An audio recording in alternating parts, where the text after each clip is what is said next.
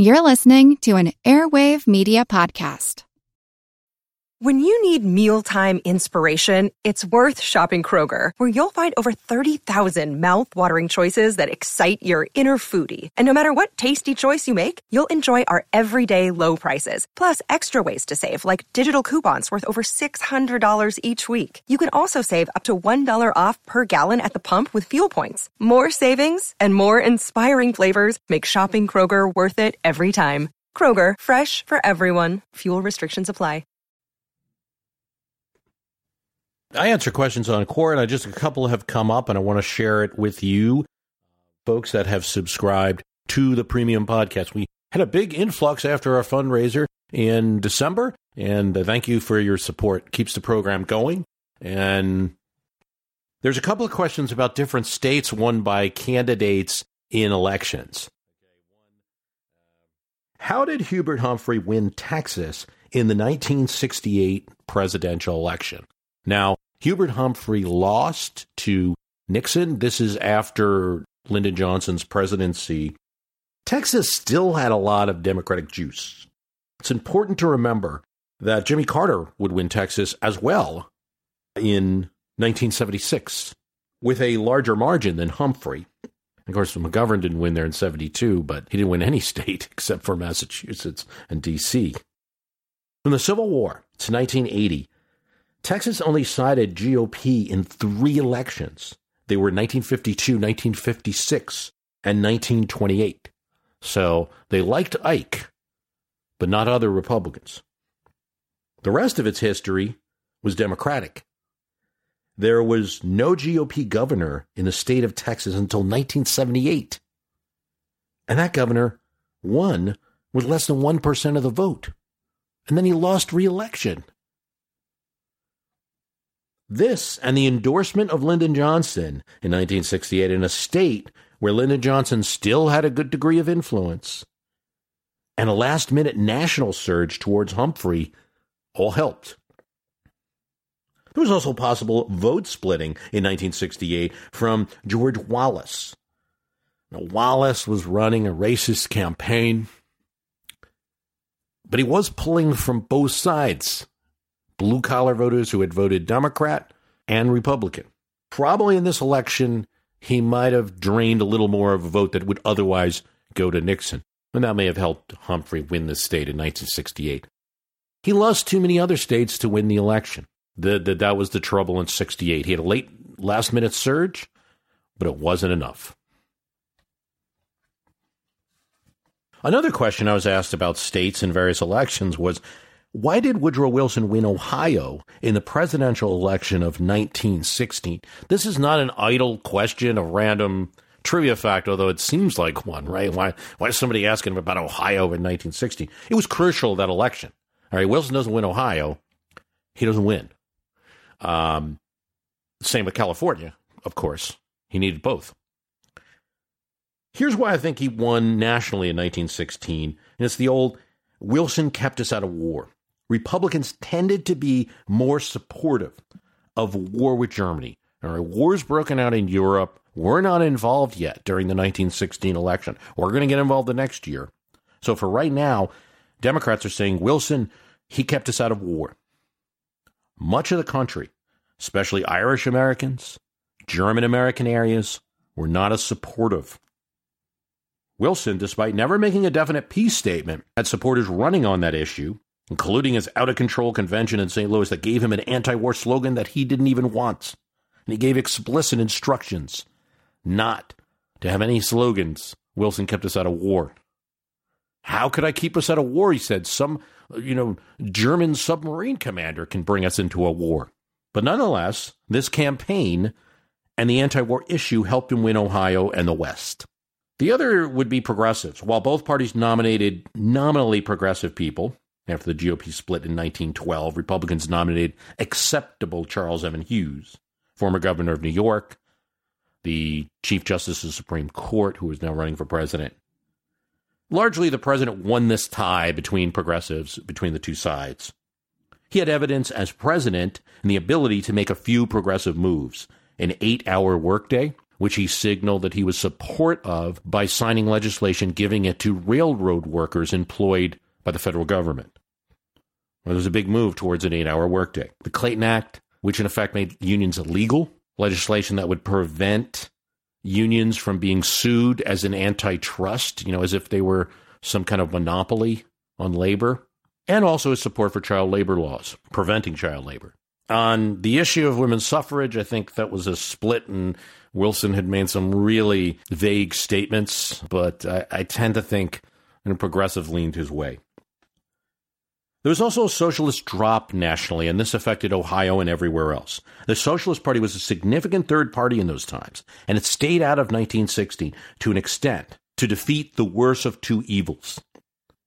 The GOP, from their point of view, was that evil, was pro-war, pro-business, but they didn't exactly stay out. It's just that Eugene Debs, their star candidate, didn't run. And that's important because he got nearly 1 million votes in 1912. The candidate, Benson, that was running on the socialist ticket in 1916, achieved half of that. This wasn't true in Ohio. There was a drop-off, as in the entire nation. Eugene Debs got 96,000 votes in Ohio in 1912. Benson got just 30,000 in Ohio. It's likely those missing voters went to Wilson. Wilson had a head start in Ohio. He squeaked through the 1912 election by splitting up the Republican vote between Taft and Roosevelt. This helped him win a lot of states, which as little as 34 to 35% of the vote. So that's the thing about 1912. It's a three-way split election. You can win states with 34%. That's crazy, right?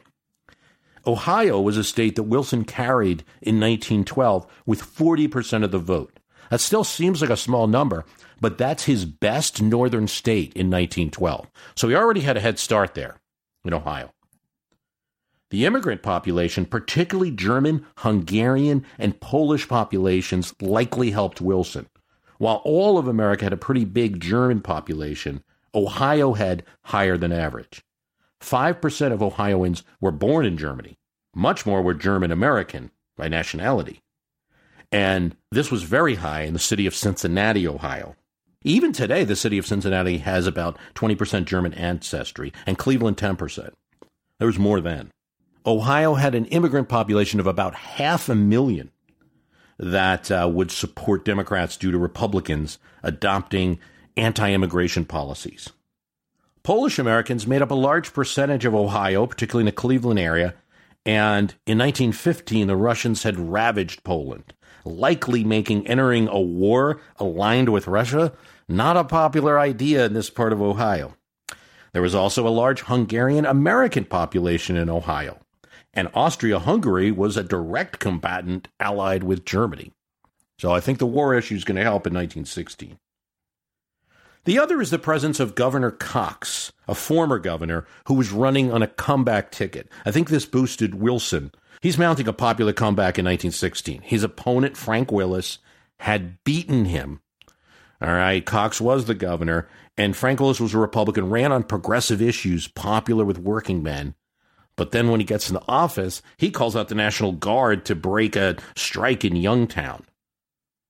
He's defeated. He's unpopular. Cox comes back. And I think the Cox voters are helping Wilson. I mean, they're on the same ticket. So these are all the factors that I think helped Wilson win Ohio, which was a critical state for him, and without which he would not have been continued as president. What are some of the lesser-known accomplishments of Abraham Lincoln's presidency? Well, we judge presidents then and now by what they signed into law, and so if we remove the guns and the fighting of the Civil War, I think that there's 4 significant accomplishments that we should talk about. First is the Homestead Act, and it's signed by him in 1862. This encourages Western settlement by providing 160 acres of public land to homesteaders who would pay a small fee and then complete 5 years of continuous residence. I will say this again and again. I say it over so many casts that I've done now for 11 years. There is a prevailing view that the United States is in its nature a small government, conservative country. And, at different times and different ways you can make a case for that.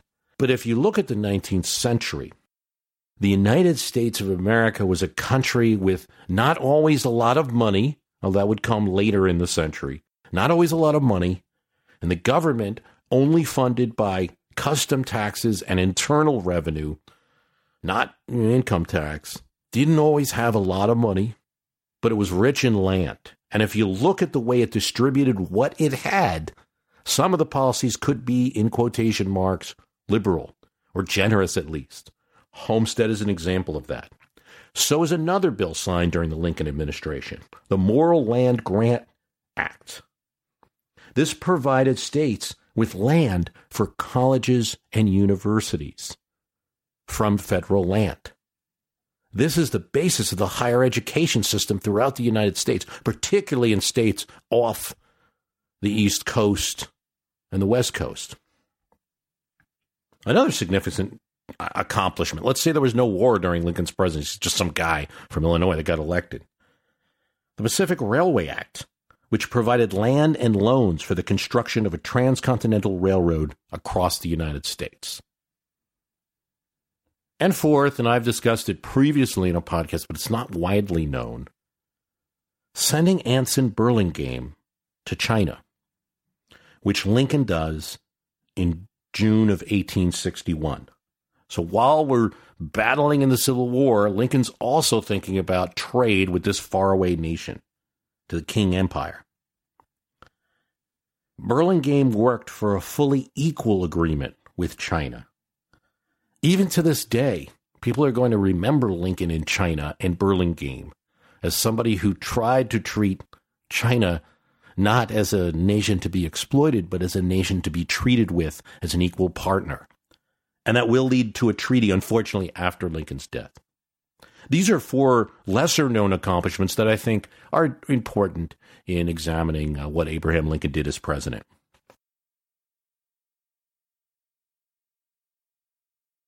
I'm Jane Perlez, longtime foreign correspondent and former Beijing bureau chief for the New York Times. I've been a foreign correspondent in lots of places: Somalia, Indonesia, Pakistan, but nowhere as important to the world as China. I mean, China is not dropping anti-democratic paratroopers into Montana. But of course, we did see things like the weather balloon / spy balloon riveting the whole country for a week. This is Face Off, an 8-part series in which we'll take you behind the scenes to key moments in the tumultuous U.S.-China relationship. We'll speak with a diplomat, a spy, a tech reporter, a U.S. admiral, even Yo-Yo Ma. Plus, my pal and noted China historian Rana Mitter joins the conversation. We'll look at what's driving the two nations apart and explore whether anything can help bring them back together. Face Off launches April 9th. Want to learn how you can make smarter decisions with your money? Well, I've got the podcast for you. I'm Sean Piles, and I host NerdWallet's Smart Money Podcast.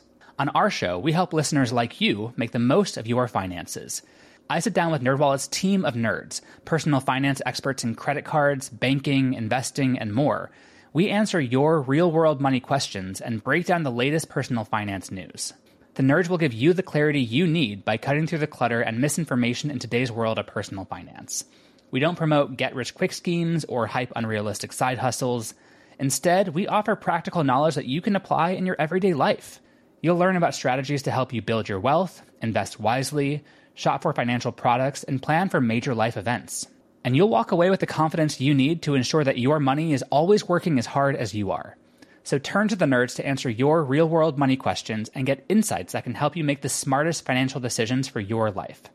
Listen to NerdWallet's Smart Money Podcast wherever you get your podcasts.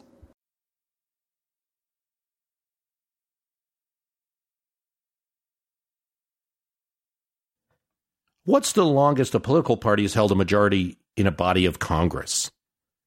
Well, from television to the web, from no Super Bowls to Super Bowl 28, from Khrushchev to no Soviet Union at all, from the El Dorado to the Nissan Sentra, from Elvis to Kurt Cobain, the Democratic Party held the House of Representatives. They had won it in a 1954 midterm where the key issue was McCarthy and low economic growth. And then they lost it in 1994 in a year where the key issue was Whitewater, healthcare, and sluggish 2.7% growth. Doesn't seem like that low, but more was expected. That's the longest that anyone's held a body in American politics. Yet it's not always what it appears. Democratic House was not an army that could be summoned for any issue whatsoever. It was a coalition of Southern conservative Democrats and Northern liberals, rotating that speakership between Texas, Oklahoma, and Massachusetts. This Democratic House did not universally support Democratic presidents or all of their ambitious plans, certainly not. John F. Kennedy and LBJ had problems with conservative Southerners in the House. And LBJ and Jimmy Carter had problems with Northern liberals at times during their presidencies. Even Bill Clinton, who in his first year benefits, at least in theory, from having a Democratic Congress, passes his first budget with 2 votes to spare in the House and 47 of his own party defecting from support of his budget.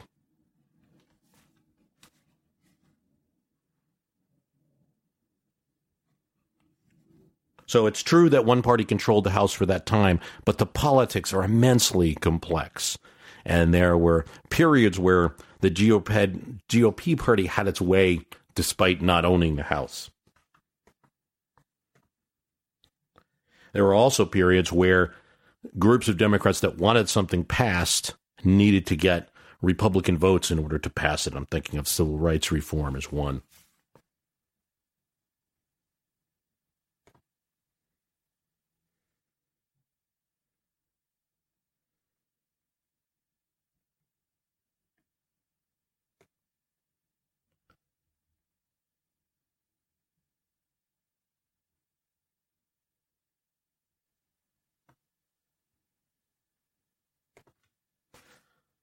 If Kennedy didn't like Johnson, why was he his vice president?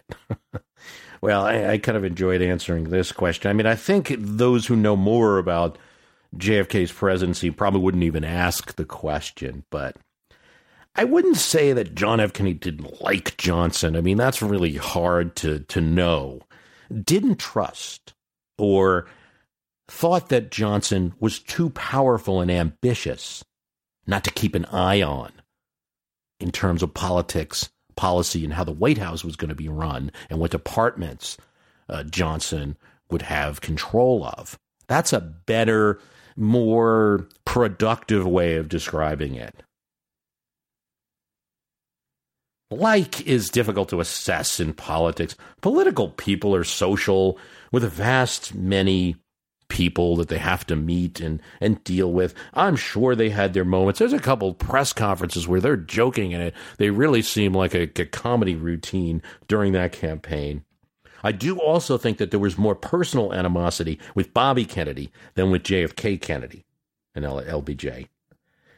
Though the sad part of that is maybe partially, and we discussed this with Thomas Oliphant and also with Chris Matthews during our interviews with them, it might have been partially because Bobby Kennedy was forced to do some of that bad cop stuff because he had to. He was helping run the campaign. But it was hard for both of the Kennedys to do 2 things at once. Keep an eye on him, make sure they were not under his influence, and also to make LBJ happy. That was very difficult to do. Kennedy chose LBJ, I believe, for a simple reason: to win the South, particularly Texas, which Kennedy felt none of the other Democratic candidates for vice president would be able to do. It wasn't so much that Johnson himself would carry the South, and I think there was a struggle with that, and even a struggle in 1960 to carry Texas, but it would be his job in the election to campaign there. It was also the idea that putting him on the ticket was a signal to the South that this Northerner cared.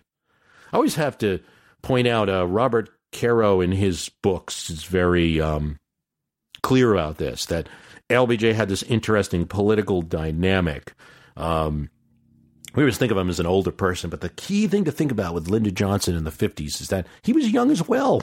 He was like one of the youngest people to become Senate Majority Leader. He was like, a young kid of Democratic politics, and he wasn't in good health. And by the time you get to 1960, maybe he even appears older, particularly contrasted with somebody like John F. Kennedy. The other interesting political weapon that he had is that he could be both, coming from Texas, a Southerner or a Westerner, depending on what the political situation needed. It's a big advantage in politics. And Kennedy's defined as a Northerner from Massachusetts. Lyndon Johnson, if he's pushing civil rights, we've seen even a Southerner cares about civil rights. But if it was securing the votes of the West, I'm a Westerner just like you. So Lyndon Johnson really carried a lot of weight in the Democratic Party. It was an excellent choice to put him on the ticket, and everything that they had to deal with him as vice president was the price of doing business. I don't think Kennedy gets the election without him. These are just a couple of random questions that I was asked on Quora. I thought I'd share with you. Again, thanks so much for your support of My History Can Beat Up Your Politics by subscribing to the premium extra podcast for My History Can Beat Up Your Politics. Really helps a lot. Thanks for listening.